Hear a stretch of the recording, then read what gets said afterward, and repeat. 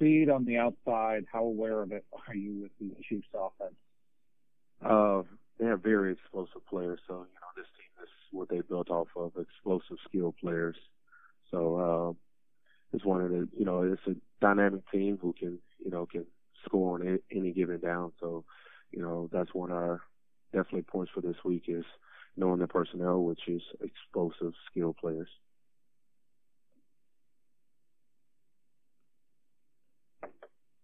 Next question, Nick O'Malley, followed by Phil Perry.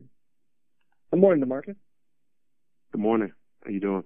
I want to ask about how edge players approach at trying to get after a mobile quarterback. Like you faced a lot in recent weeks, Jackson, Watson, and maybe to a different extent, Mahomes.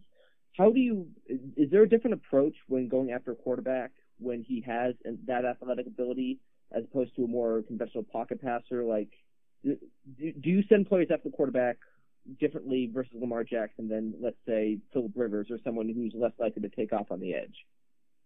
Yeah.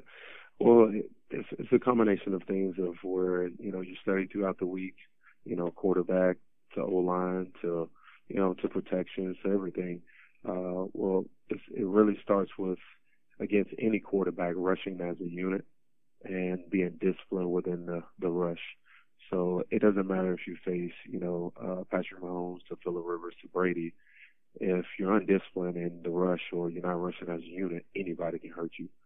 So every week we always talk about being disciplined, rushing aggressively, but under control and knowing that we can rush as a unit. And when we rush as a unit, it works well for us. Thank you. No problem. Next question, Phil Perry, followed by Zach Cox. Go ahead, Phil. Hey, DeMarcus. I'm just kind of curious, having spoken to both defensive back coaches, Mike and Steve, over the course of the last week or so. Those guys said that their position groups have been meeting together quite a bit because there's so much overlap and because guys are pretty versatile and you might see a safety play a corner role or vice versa. I'm curious, is your group, the outside linebackers, and Gerard's group, the inside linebackers, is there something similar happening there where you guys meet together quite a bit? Because it does seem like there's plenty of overlap there too. I think about somebody like Jamie who can play both inside and outside. It seems like how much work are you guys doing together, those two groups? Yeah, I would say just like you're saying that there's overlap within the two positions at some things that we do. So there's times that we do meet together. There's times that we don't meet together where we have to focus in and zone in on our, each position that we have to handle for the game. So I think it's a good mix of between the two of meeting together when we need to meet together and meeting separate when we have to meet separately to get what we need done for that game and make sure we get the proper coaching points done for that game. We'll meet separate or together. Thanks, Marcus. Yep. It looks like the last question will be Zach Cox. Go ahead, Zach. Hey, DeMarcus. I know the flu bug is kind of last week's news at this point, but I was just wondering if it affected the way you guys rotated in the linebacking core in this game. I know that Jamie and Kyle both had their snap counts in this game were both lower than what we typically see from them. Right.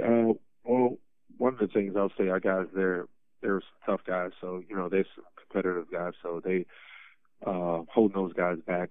It's hard to hold those guys back from anything because of the way how such competitors they are.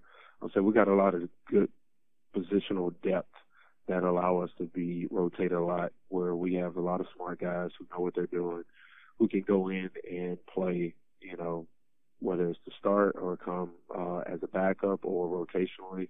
We have a lot of guys that we can depend on to stick in there and not miss a beat. So that's the one thing that we're fortunate about, that we can rotate and still get high-level production and high-level play out of the guys. Thank you. If you don't mind, we'll actually take one last one. Phil Perry came back with another question. Go ahead, Phil. Sorry about that, DeMarcus, but I'm curious, just thinking about a play from the game the other night, and this would just apply across situations, but I'm curious, when an outside linebacker in this defense has to run with a running back, and a lot of times those players are going to be smaller and maybe quicker than some of the bigger guys that you have at the end of the line of scrimmage. How can those guys maybe use leverage in their positioning to help keep those smaller players in check in the passing game? Because it feels like that's probably a pretty tough challenge just physically to be able to keep with those guys in the open field.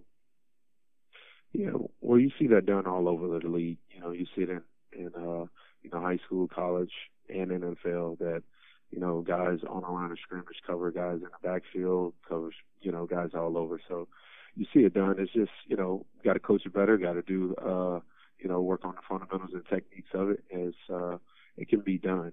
It's just just got to do a better job in coaching it up, and got to do a better job of executing it in the game. So those are things that happen all over the league, that people do it from off the ball, on the ball. They do those type of things in coverage, which is it the easiest thing? It's not the easiest thing. It's not the hardest thing either. It's just all about coaching it up the right way and playing it the right way with the proper fundamentals and technique. Thanks, Marcus. No problem.